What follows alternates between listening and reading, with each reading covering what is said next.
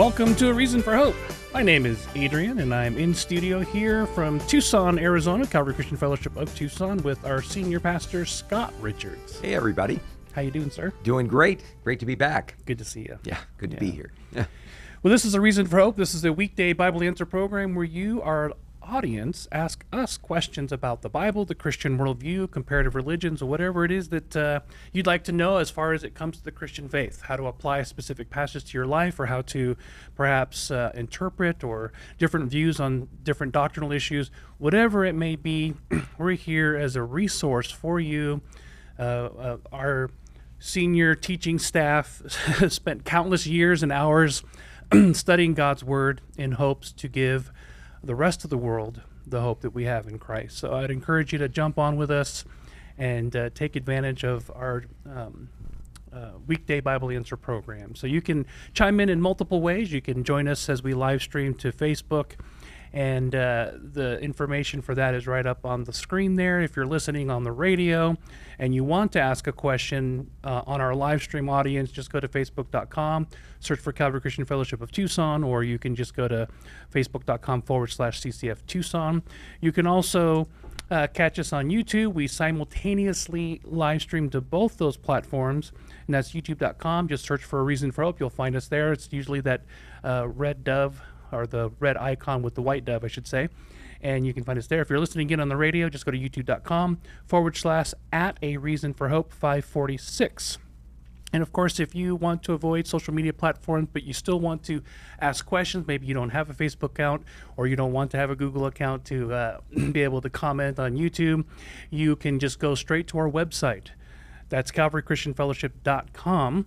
And once you are there, just hit that little watch live tab, and you can not only watch the program as well as all of our live stream services. We live stream our Wednesday night Oasis service, where we are currently going verse by verse through the book of Ezekiel, or our Sunday morning services. We live stream all of our services on Sunday morning, so you can catch us there as well. 8 o'clock a.m. Mountain Standard Time, 9:30 and 11. And we are currently going through the book of Acts. So if you want to engage with us, there's a little nifty prayer button. So if you want to make a prayer request, you can take advantage of that, as well as ask questions on this program. So I'd encourage you to do that. And of course, we do catalog our broadcast on Rumble. So if you want to catch past episodes, and again, don't want to go to YouTube or Facebook, you can go to Rumble and do it that way. We also have an app, so if you are part of our community, you can download the app from the Apple or Google Play Store, and on this app you can not only catch all our live streams, archived past sermons, there's a nifty digital Bible where you can leave notes, highlight texts, choose different translations as you follow along our Bible teachings. You can also know what's going on in our calendar of events, and so many more things you can do with the apps. I'd encourage you to download that if you haven't yet. And last but not least, if you want to ask a question on this program, again, we do this Monday through Friday, 5 to 6 p.m. Mountain Standard Time. You can simply email us if you'd prefer to be a little more discreet and ask maybe a personal question, again, relating to the Christian faith. You can do so by emailing us at questionsforhope@gmail.com. That's questionsforhope@gmail.com, all letters, no numbers. And also, if you want to follow our senior pastor on X, formerly called Twitter, you can do so by going to that platform and looking for our pastor's handle, which is @ScottR4H. Very entertaining and informative news feed. And of course, if you want to ask a question on this program, you can tweet it if you prefer. I don't know if they still call it tweeting, but I can't think of a better term. So yeah. Xing? That doesn't sound right to me. I'm going to cross out what I want to say. Negative to me for some reason. I'm going to X you right now. Right. Yeah. All my exes live in Texas, I think was a song. So, yeah. But anyway, I digress. Well, before we do our prophecy update for today, happy Monday to all of you listening in live. Thank you for joining us. We're going to take a moment to pray and ask the Lord to just be with us and give us the right words to speak, because it's not about us. It's really about God's work in your life. So we're hoping to be vessels for that. So let's pray and get started. Yeah. Father, thank you for this wonderful opportunity to be able to explore your word together. I pray your Spirit would rest upon Adrian and myself as we take the questions that come on in, as we look into the questions, not just the presenting issues, but the real issues of the heart these questions represent. We pray, Lord, that your word would be taught in its fullness with an awe and a respect for this priceless gift you've given to us. Lord, we pray that your wisdom would be implanted in the hearts of those who listen, and maybe even those who don't know you in any kind of personal way would come to know you today as a result. They would receive your wonderful love and the forgiveness that you paid such a price for when you died on the cross. Jesus rose from the dead to pay the price for all of our sins so that we could be born again. I pray that that experience would be conveyed by you to many, many people as this broadcast unfolds today. In Jesus' name, amen. Amen. Thank you for that. So do we have a prophecy update that you can clue us in on? Well, pretty big day on the Jewish calendar. It's already started in Israel because of the time differential here. But today is Yom Kippur, the Day of Atonement, as it were. For those of you not aware of Yom Kippur and what it involves with, there's two passages in the Old Testament that describe what this Day of Atonement is. Leviticus chapter 23 and Leviticus chapter 16, the entire chapter, are the two passages that you'd look at if you're looking for an overview of what this ceremony is all about. Now, Yom Kippur is really an interesting time in Israel, not just because of the biblical description there, but the way that it has come to have been celebrated down through time. It is the culmination of what are called the 10 days of awe that begin with Rosh Hashanah, the Jewish New Year, and Yom Teruah, the Day of Trumpets, all the way to Yom Kippur. In fact, Jews all over the world have a very interesting greeting they extend to one another. They are in essence saying this in English: may you have a good inscription and sealing in the book of life. According to the rabbis, this is the day where God decides who's going to live and who's going to die the next year. On Yom Kippur itself, Jews don't wish each other, by the way, a happy Day of Atonement, because the Day of Atonement is supposed to be an incredible time of introspection, a time of solemnness, a time of awareness of personal sin and failure, a hunger and a thirst and a desire for God to forgive and to cleanse people from their sins, hence the idea of the Day of Atonement. In fact, on this day, Jews will greet each other in Hebrew saying Gamar Katima Tova, which literally means have a good final sealing for one more year. Well, as you can imagine, all Orthodox and ultra-Orthodox Jews take this time of fasting and repentance and seeking God's forgiveness incredibly seriously. In fact, we are told in Leviticus chapter 23 and verse 26, the Lord said to Moses, the 10th day of the 7th month is the Day of Atonement. Hold a sacred assembly and deny yourselves and present a food offering to the Lord. Do not do any work on that day, because it is a day of atonement, when atonement is made for you before the Lord your God. Therefore do not deny, those who do not deny themselves on that day must be cut off from the people. I will destroy them from among their people. Anyone who does any work on that day, you shall do no work at all. This is to be a lasting ordinance for the generations to come wherever you live. It is the day of Sabbath rest for you, and you must deny yourselves from the evening of the 9th day of the month until the following evening you are to observe your Sabbath. Well, again, part of the rituals that would be involved in the Day of Atonement, and this is especially described in Leviticus chapter 16, was not only on that day would the Jewish high priest, and only on that day, enter into the Holy of Holies. He would offer a blood atonement on the Ark of the Covenant, on the mercy seat, for the sins that were committed in ignorance during the year. There were obviously other sin offerings that people could come to the temple and offer to the Lord if they were aware of a particular area of sin within their life. But what about the ones that slip through the cracks? Or what about the ones that people weren't aware of. For instance, in Psalm 19, King David prayed, forgive me, who can discern his errors? Forgive your servant of hidden faults. Keep me back from presumptuous sins as well. May they not rule over me. Then I shall be blameless, acquitted of great transgression. Well, this idea of hidden faults is really what the Day of Atonement was all about. Aaron, the priest, in Leviticus chapter 16, was to put on special garments, a sacrifice of a bull or a sin offering for his family, and the blood of that bull was to be sprinkled on the Ark of the Covenant. Aaron was then, very interestingly, to bring 2 goats, one to be sacrificed because of the uncleanness and rebellion of the Israelites, whatever their sins may have been. The blood was then sprinkled on the Ark of the Covenant. The other goat, interestingly enough, was used as a scapegoat. Aaron would place his hands on its head, confess over the rebellion and wickedness of the Israelites, and send the goat out with an appointed man who would release it into the wilderness. This was a picture of the goat carrying on itself all the sins of the people, which were forgiven for another year.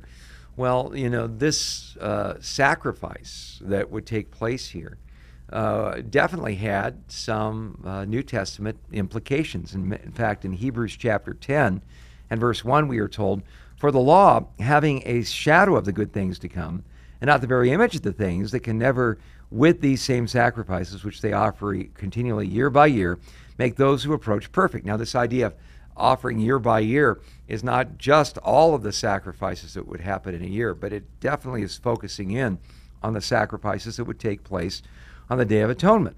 The writer of Hebrews says, for then would they not have ceased to be offered? For the worshipers, once purified, would have no more consciousness of sins. But in those sacrifices, there is a reminder of sins every year. For it is not possible for the blood of bulls and goats, once again, to take away sin, focusing in on this Day of Atonement. Therefore, when he came into the world, he said, sacrifice and offering you did not desire, but a body you've prepared for me. And burnt offerings and sacrifices for sins you had no pleasure. Then I said, behold, I have come, and the volume of the book it is written of me, to do your will, O God. Previously saying, sacrifice and offering, burnt offerings and offerings for sin, you did not desire, nor had pleasure in them, which are offered according to the law. Then he said, behold, I have come to do your will, O God, referring to Jesus. He takes away the first that he might establish the second. By that will we have been sanctified through the offering of the body of Jesus Christ once and for all. And every priest who stands ministering daily and offering repeatedly the same sacrifices can never take away sins. But this man, after he had offered one sacrifice for sins forever, sat down at the right hand of God, from that time waiting till all of his enemies are made his footstool. For by one offering he has perfected forever those who are sanctified. But as the Holy Spirit also witnesses to us, for after this he said before, this is the covenant I will make with them in those days, says the Lord. I will put my law into their hearts, and in their minds I will write them. Then he adds, their sins and their lawless deeds I will remember no more. Now, where there is no remission of these, there is no longer an offering for sin. Mm-hmm. So what the writer of Hebrews is saying is that the Day of Atonement, this day where you had a one-size-fits-all, to whom it may concern, offering of sin on the Holy of Holies. And then this picture of the 2 goats, one being sacrificed, a picture of death, the other being a picture of sins being removed. And we see references to this, images of this in passages like Psalm 103, where it says, as far as the east is from the west, so far has he removed our transgressions from us. Well, no matter how far you took that goat out in the wilderness, he could only go a finite distance. But again, in Psalm 103, we see that there was going to be a greater sacrifice for sins, a greater atonement, if you will, for sins that Jesus accomplished. For instance, the last words that Jesus spoke on the cross were the Greek word tetelestai. It literally means it is finished, or it is complete, not to be continued. So by that one offering, we are told, sins have been forgiven and forgotten. They don't have to be atoned for over and over and over again. How fascinating that within 40 years of Jesus' death on the cross, the temple itself was destroyed and temple sacrifice came to an end. I think it's tragic, though, that there are believers in Christ who believe somehow that Jesus has to be sacrificed over and over again. Sometimes they will liken this to the observation of communion and believe in a doctrine called transubstantiation. That's a mouthful. That says that the elements of communion, the bread becomes the actual body of Christ, the cup becomes his actual blood, and in that he is sacrificed over and over and over again. Well, the book of Hebrews says there's no need for that. We do communion in order to remember what Jesus has done for this. That's what Jesus commanded his disciples. He said, "For as often as you eat this bread and drink this cup, do it in remembrance of me," not to nail Jesus on the cross again, not to put him back up there, as some churches will even have an image of Jesus still on the cross. Jesus suffered once for all to take away our sins. And so the Day of Atonement has that overview. It's a fascinating, that we're talking about the Day of Atonement and this idea that sins would be taken away. Our good friend Joel Rosenberg has a fascinating article on the implications of the Day of Atonement. The headline says this in All Israel News: "This Yom Kippur, 1 million Jews worldwide believe atonement comes only from Messiah Jesus, and only he can write their names in the book of life." And, again, Joel has a fascinating article there. I would encourage you to go to All Israel News and read it, where he talks about the implications of all this. But one of the most fascinating things in this article that we see is the incredible spiritual awakening that is happening among the Jewish people. In fact, as we said, 1 million Jews worldwide profess that Yeshua is their Messiah, that his death on the cross was the atonement for their sin. That's one out of roughly 17 to 18 Jewish people professing faith in Jesus. I'm not sure how the percentages break down, but for instance, in the United States, we have 50 million some professing evangelical Bible-believing Christians, out of a population of nearly 300 million. So, again, the percentages there are pretty fascinating. There is a very significant amount of Jewish people that put their faith in Jesus. And Joel gives some background on this that will really show you how, we've talked about the Jesus Revolution movie, talking about the Jesus movement, Calvary Chapel being an instrumental part of this. We're part of that fellowship of churches. But there's another Jesus movement that Joel illustrates in this article. I'd like to just share some of these statistics with you because I think you'll find them very encouraging. He says, in the early part of the 20th century, the number of Jewish people in Europe who professed to be followers of Jesus as Messiah surged to 230,000. Again, tragically, most of these believers were killed during World War II, the Holocaust, and subsequent Soviet cruelty. By the 50s, there were only a few thousand Jewish believers in Yeshua left. But then the Six-Day War in 1967 happened, including the miraculous reunification of Jerusalem. And that marked a very interesting turning point, not just because the Jews retook both East and West Jerusalem during that time, but something else across the sea was happening, the Jesus movement, the Jesus Revolution. Tens of millions of secular, maybe even pagan individuals, spiritually confused Americans, began coming to faith in Jesus. They experienced what we call being born again, being given a brand new life spiritually by putting their faith and trust in Jesus. They began to read their Bibles and they began to share their faith. In fact, the phenomena was so profound that Time magazine published a cover story calling this movement the Jesus Revolution. Here's a quote from it: "Jesus is alive and well and living in the radical spiritual fervor of a growing number of young Americans who proclaimed an extraordinary religious revolution in his name. Their message, the Bible is true, miracles happen, God really did so love the world that he gave his only begotten Son, If any one mark clearly identifies them, it is their total belief in the awesome supernatural Jesus Christ, not just a marvelous man who lived 2,000 years ago, but a living God who is both Savior and Judge and ruler of their destinies. Well, at that time, a fascinating thing began to happen. Not only did we see a revival here in the United States, and I trace my spiritual roots back to the implications of that revival. That's how I got saved during that time.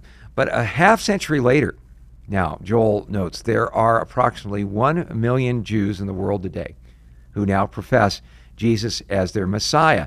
The largest number of Jewish believers in Jesus at any time since Jesus was born in Bethlehem are now walking this earth. Again, the vast majority of these believers are in the United States. A study by Lifeway, the research branch of the Southern Baptist Convention, found that there are 187,000 Jewish Americans who hold the same beliefs as evangelical Christians. Again, the study went on to note that the original number of Jewish believers in the state of Israel in 1948 who professed faith in Jesus was 23 in 1948. Wow. Now in Israel itself, there are over 30,000 who profess faith in Jesus as the Messiah. And the other thing that is fascinating that Joel points out is that Jewish interest in the gospel is growing by leaps and bounds. Joel has participated along with the Israel College of the Bible and a number of individuals by providing online short-form videos of Jewish individuals who have professed faith in Jesus and how they came to know them, including Joel's testimony. They average about 5 to 7 minutes. These videos have now been seen over 40 million times, and they're in Hebrew, by the way. Wow. So, when we see, and we do update you all on, say, the pushback that we see among the Orthodox, the ultra-Orthodox, the opposition of the ultra-Orthodox to, say, granting visas to Christians to come to Israel. One of the reasons that you're seeing this pushback is the same reason that you're seeing, a real outrage in Muslim countries regarding the amount of Muslims that are coming to faith in Jesus as the Messiah. The rise of terrorism in these days, although it's been part and parcel of Islam for a long time. One of the reasons that there is such vehement opposition to the West is not just because of the loose lifestyle that the West represents and so on, but because so many Muslims are coming to faith in Christ now. There's a lot of worry, and that same worry we see in Israel today. So once again, these videos are making a tremendous impact. No one is forcing people to search. No one is forcing people to believe in Jesus. But these ministries that are targeting Jewish people, particularly in Israel, are making a tremendous, tremendous impact. So, again, what are we seeing? What are the implications of all of this? Well, what I believe we're seeing is the first fruits, if you will, of a massive movement, a massive turning to faith in Jesus that the Bible says will take place after the rapture of the church and in the tribulation period.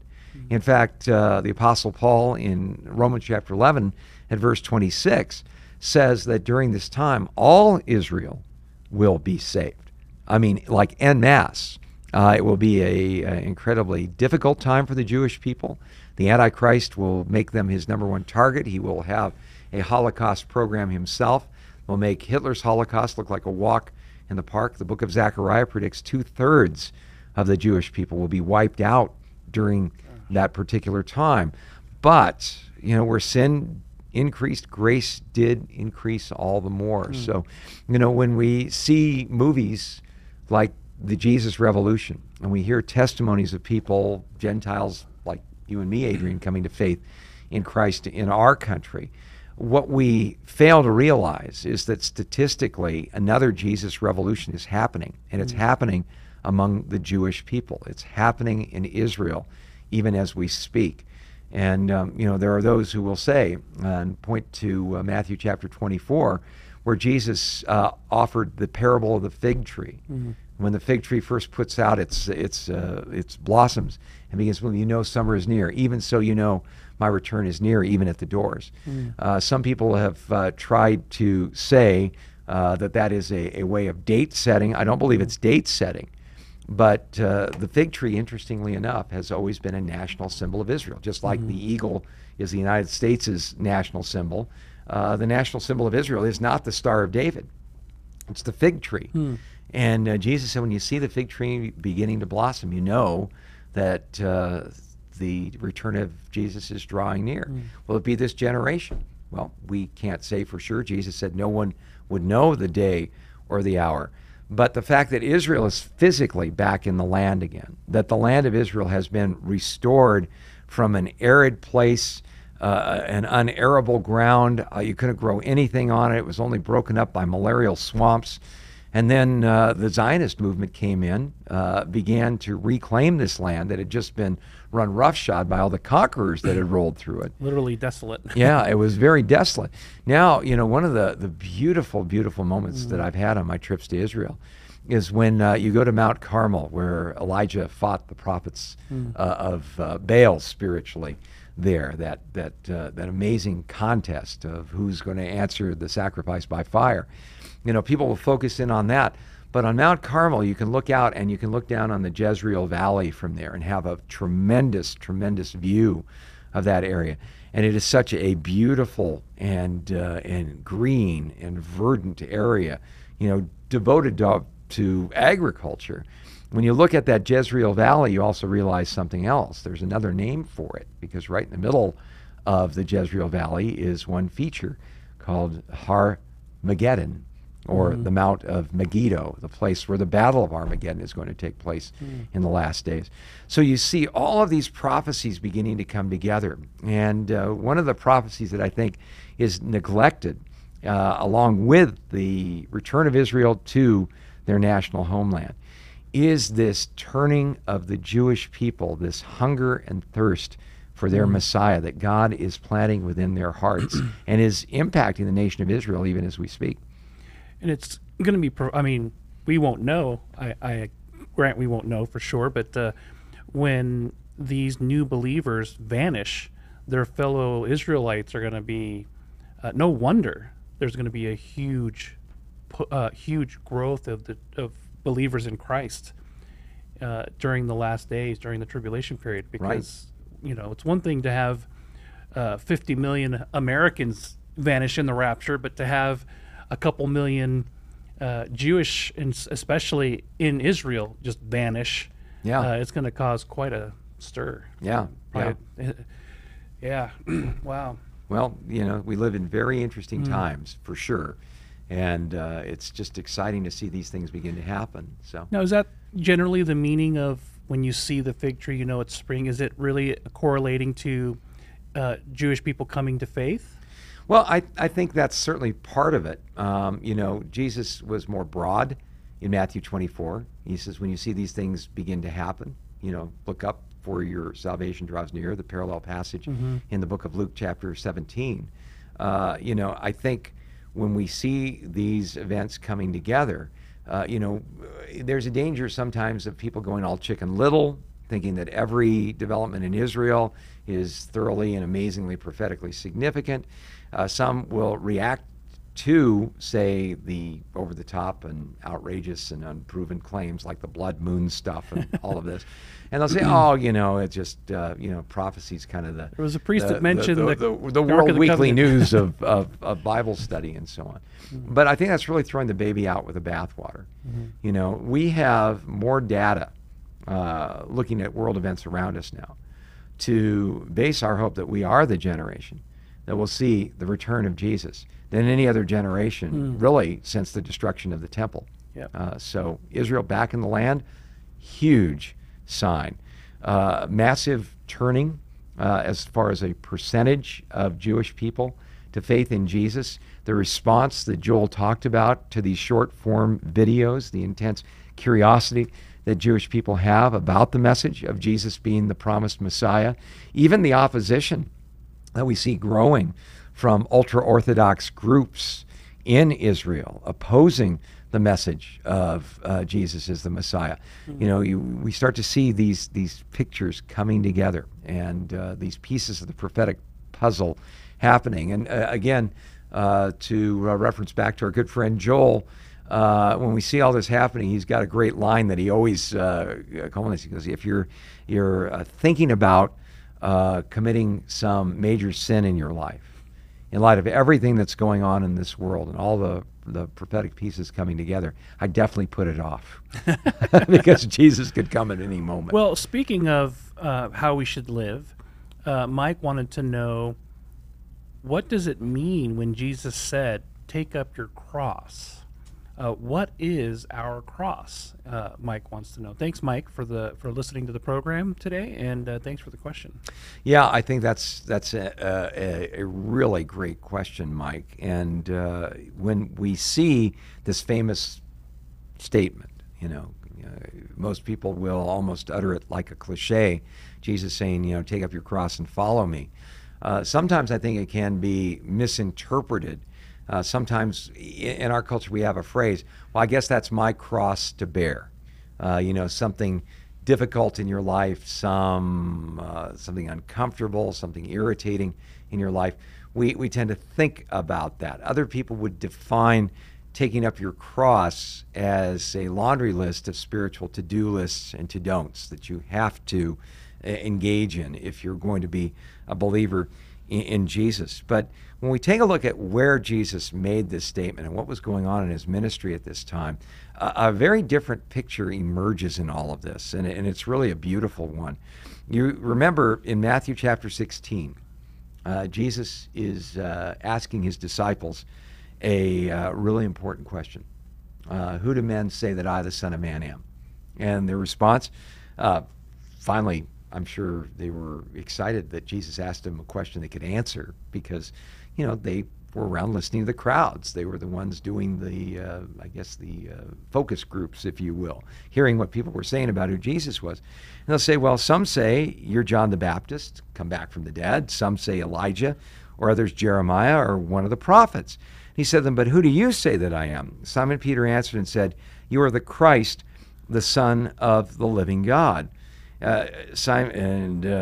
Jesus answered and said, blessed are you, Simon Bar-Jonah, for flesh and blood has not revealed this to you, but my Father who's in heaven.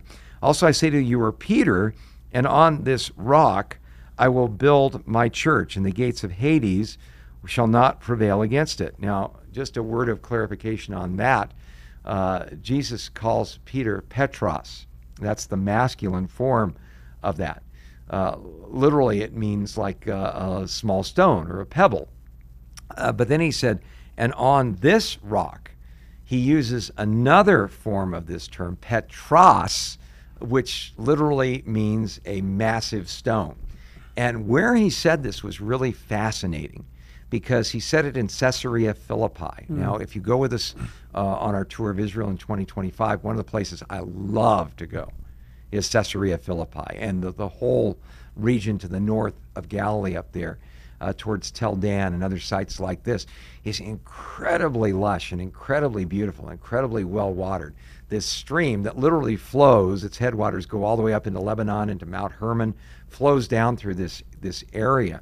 And as you go to Caesarea Philippi, you see this massive stone edifice that is there, this natural rock formation. It looks like kind of a junior model of El Capitan in Yosemite, if you know what that looks like.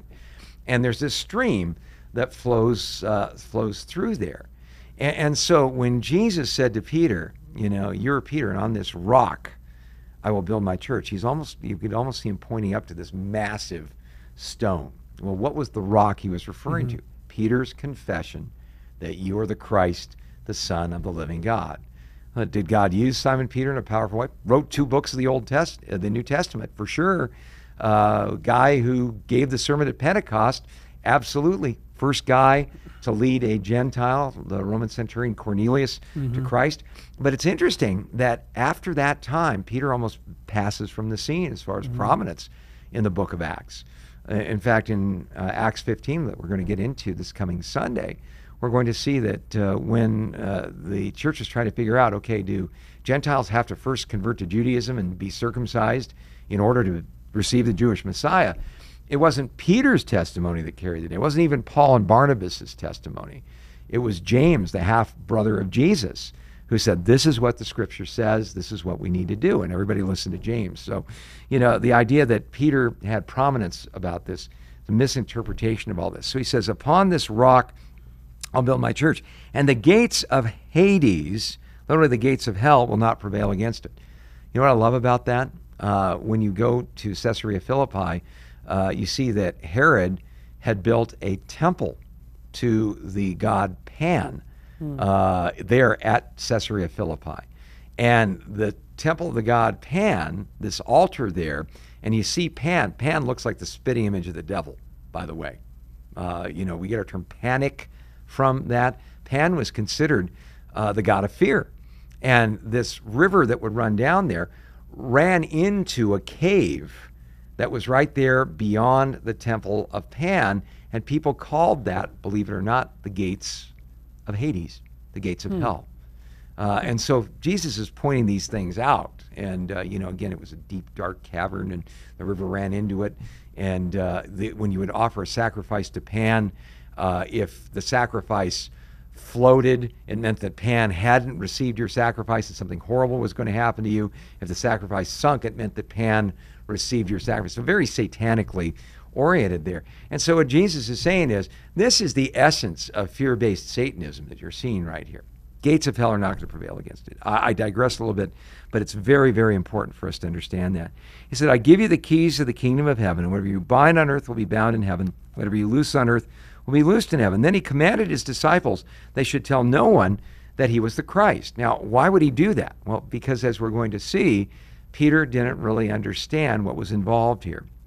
From that time, Jesus began to show his disciples that he must go to Jerusalem and suffer many things from the elders and chief priests and scribes and be killed and raised the third day.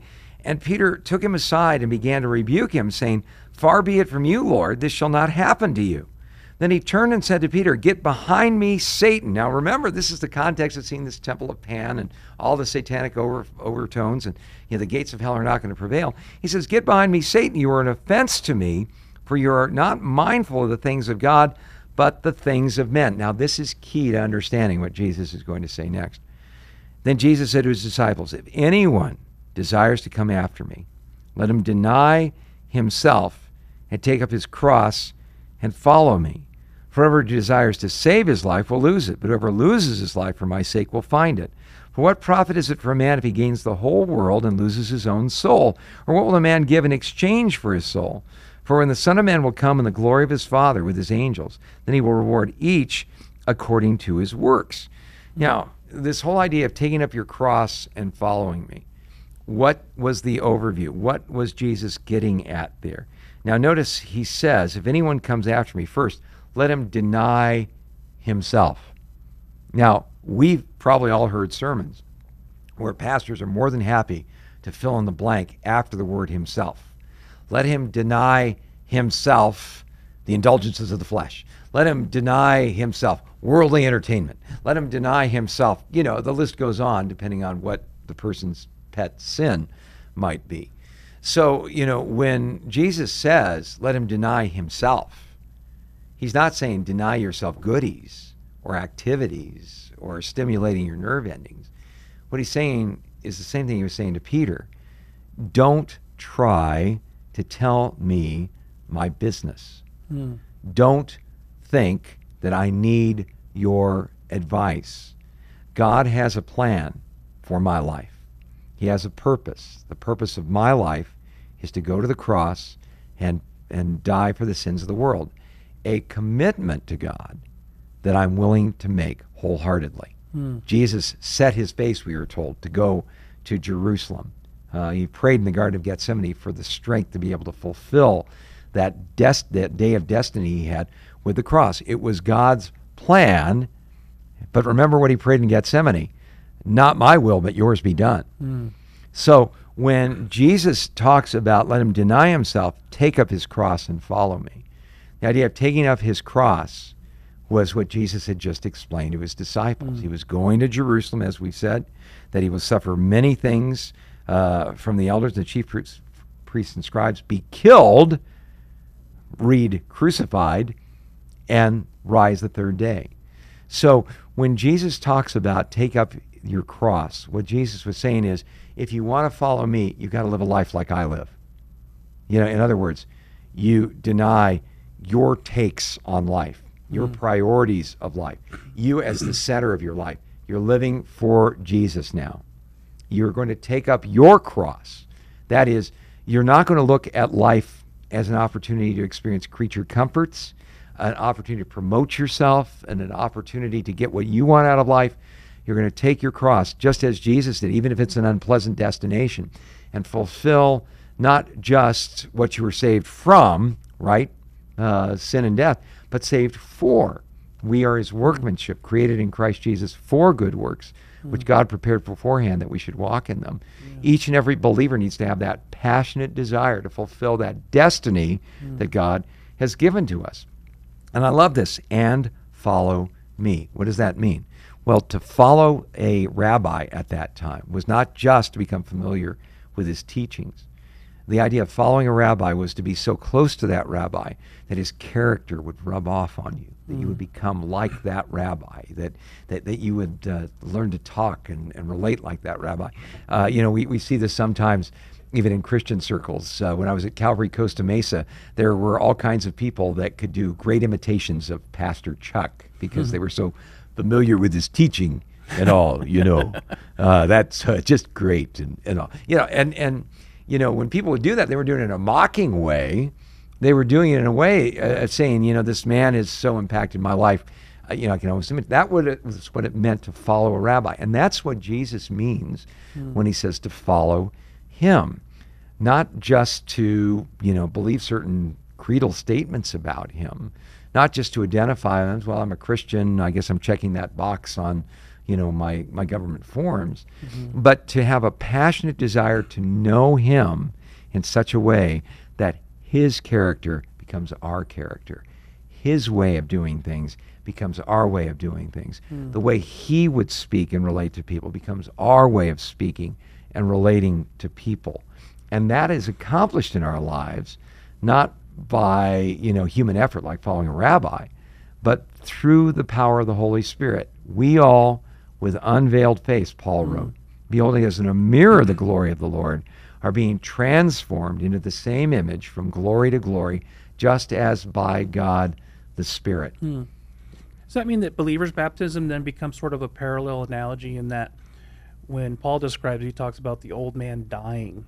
And is there a similar parallel to that of taking up our cross? When someone comes to faith, it's not just like, yes, I check off, I agree that Jesus is the Messiah and so on, but literally to bear your cross is to die to yourself and your own will. Jesus being Lord means will bearer. So I no longer live by my will, I live by his will. And that baptism is symbolic of me putting that my will to death. Yeah, dying to the old life, being raised to the new one. It is a beautiful picture of that.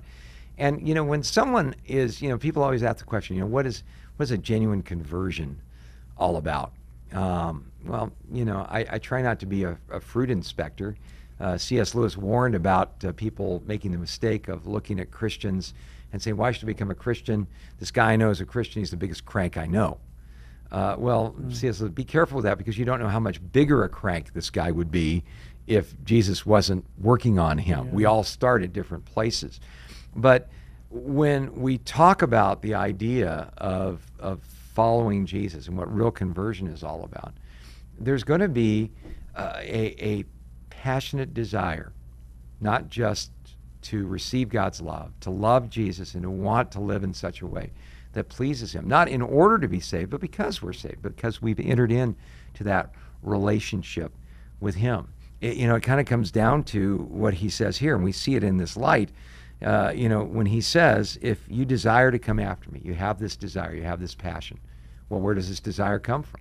It has to come from God, because without the Lord making us spiritually alive, we're dead in our trespasses and sins. So we can't please God if we're in the flesh. If we desire to come after him, notice what it says, let him deny himself.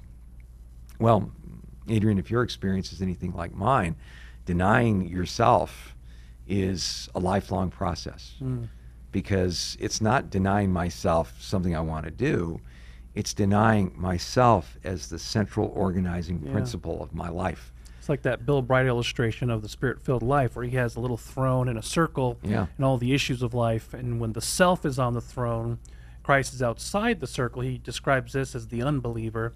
And then there's the believer, and then the carnal life. And the carnal Christian life, as Bill Bright described, is the self is still on the throne. Jesus is in the circle, but the person is still wanting to live their own will out. Right, exactly. But the interesting thing is, we desire to come after him. We come after him. We deny ourselves.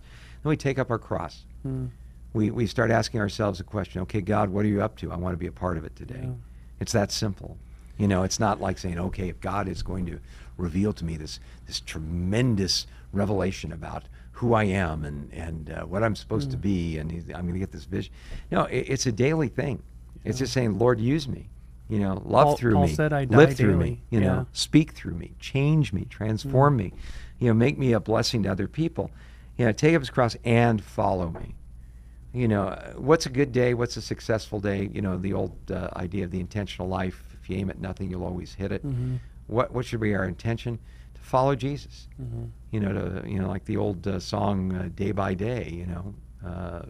To see thee more clearly, love thee more dearly, follow thee more nearly, day by day. I think if we make that our focus, we're going to be just fine. So, again, I know that's probably a lot of information, Mike, but really important for us to see and understand that statement that Jesus made in context, because oftentimes it's ripped out of context, and the idea of take up your cross and follow me is sort of an invitation to become a really obnoxious kind of legalist and Fuddy-duddy. Be filled with spiritual pride. So, I remember my real first experience of that. Obviously, when you first become a believer, the very external, very apparent things you kind of do away with pretty quickly. But I remember the first time I went to South Asia, and when I got back, I thought, I am never doing that ever again. It was miserable. I hate insect repellent, and they invented the gnarly insects in South Asia, I think. Yeah, I got 7 vaccinations, and it was I just said, I'm never doing that again. But the more I began to see that God wanted to have me, that was my service. That was what God was calling me to do, was to minister in more unreached places, out of the spotlight, and in no-name villages and so on. I ended up going back 11 more times, as well as a lot of other places where you're not on a spotlight or on a beautiful stage or in the back of a military truck using power off the power grid, right off the power lines, and rain with 50 villagers. And yeah, exactly. Well, we just got some good, interesting questions from The Rock. Not The Rock, but someone named The Rock on YouTube. What's a parable? Dwayne Johnson? Maybe. You never know. You never know. Could be a rock, one of the rocks out there. What's a parable without truth? Sleep dead? Well, I think the question is, what's the point of parables? And again, Jesus spoke largely in parables. He was noted as not teaching anything without using a parable. Well, what is a parable? Well, a parable, the word in the original language carries the idea of laying two things down next to each other to compare them. It's taking a physical reality that we can understand and using it to illustrate a spiritual reality we have a harder time understanding. Why did Jesus do that? Well, first of all, it's a great solution to what I would think is one of the greatest communication challenges in the universe. How the true and living God, who's infinite, is going to communicate his truth to finite minds like ours. How God is completely holy and perfect is going to be able to get through all of the static and interference that sin creates within our lives and communicate his truth. It's, I guess, as J. Vernon McGee would say, putting the cookies on the bottom shelf where the kiddies can get at them. So, he taught in parables. And in Matthew 13, we Find out why. His disciples said to him, "Why do you speak to them in parables?" He answered and said, "Because it's been given to you to know the mysteries of the kingdom of heaven, but to them it has not been given. For whoever has, to him more will be given, and he will have an abundance. But whoever does not have, even what he has will be taken away. Therefore I speak to them in parables, because seeing they do not see, and hearing they do not hear, nor do they understand. But blessed are your eyes, for they see, and your ears, for they hear. For assuredly I say to you, many prophets and righteous men desired to see what you see, and did not see it, and to hear what you hear, and did not hear it." Two reasons why Jesus taught in parables. Number one, to reveal his truth in a profound and impactful way to those whose hearts were open to the Holy Spirit leading them into truth, but also to conceal his truth from those who had rejected his truth. And in essence, they're looking at Jesus with all the deep understanding of trying to explain physics to a cow was an expression of the fact that their hearts weren't open to the Lord. And, again, the scripture bears this out. In 1 Corinthians chapter 2 and verse 14, we are told the natural man doesn't receive the things of the Spirit of God, for they're foolishness to him, and he cannot receive them, for they are spiritually discerned. In other words, the Holy Spirit came to lead us into all truth, Jesus promised in John 16. Without the Holy Spirit causing the Word of God to come alive, we can read the Bible every day.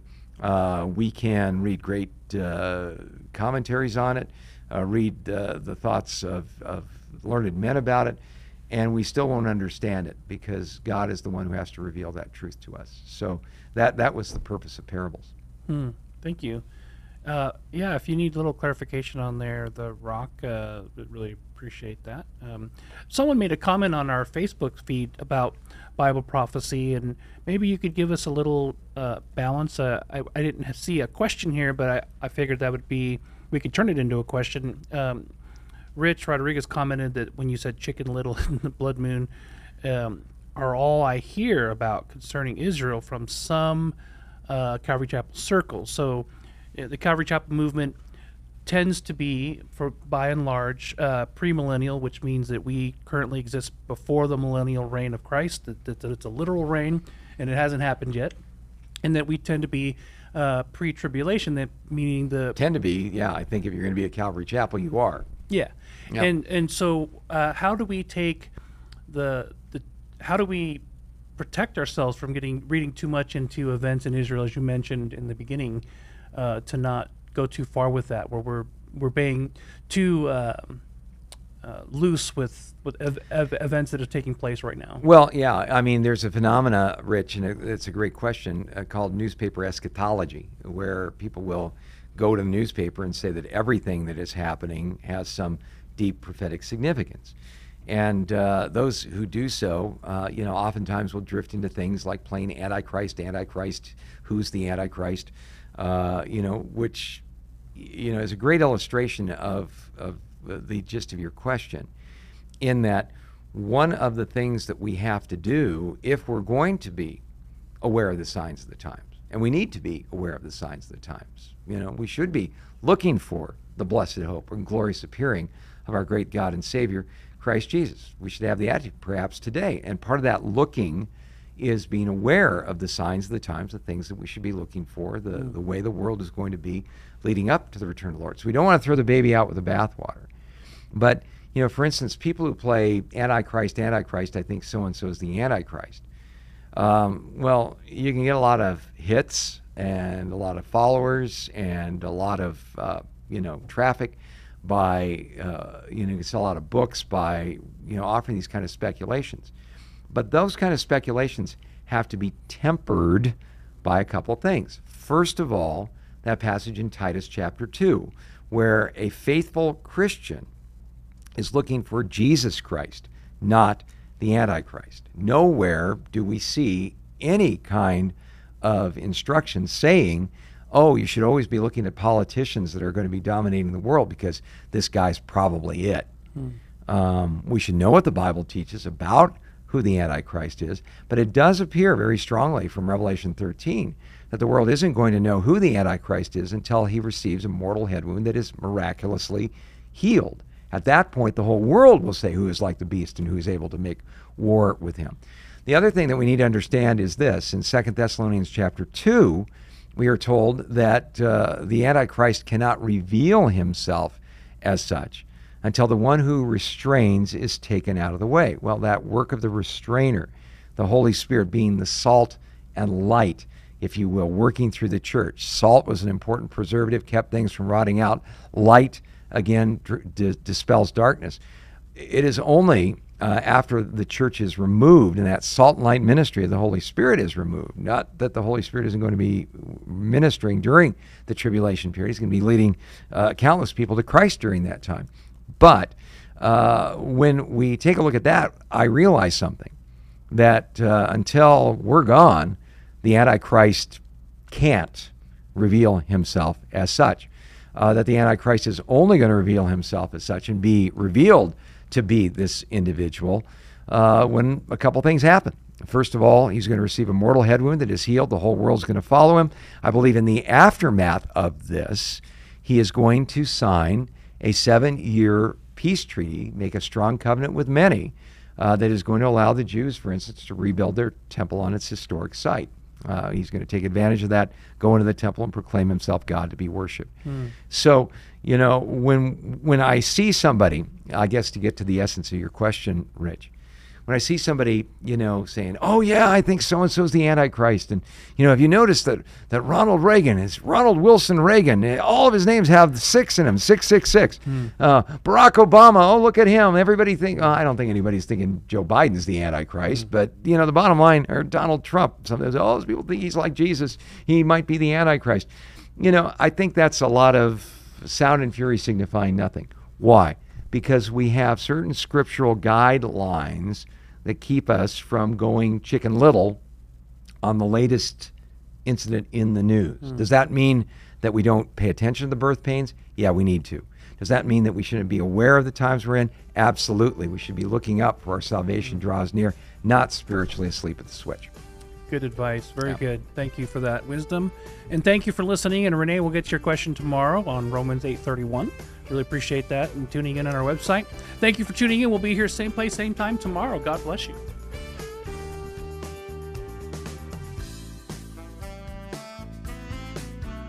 You've been listening to A Reason for Hope. Thank you again for joining us as we continue our journey through God's Word, one question of the heart at a time. Until we meet again, we would love to connect with you. You can text or email your questions to questionsforhope@gmail.com. You can also find out more about our ministry at calvarychristianfellowship.com. And be sure to join us next time on A Reason for Hope. A Reason for Hope is an outreach ministry of Calvary Christian Fellowship in Tucson, Arizona.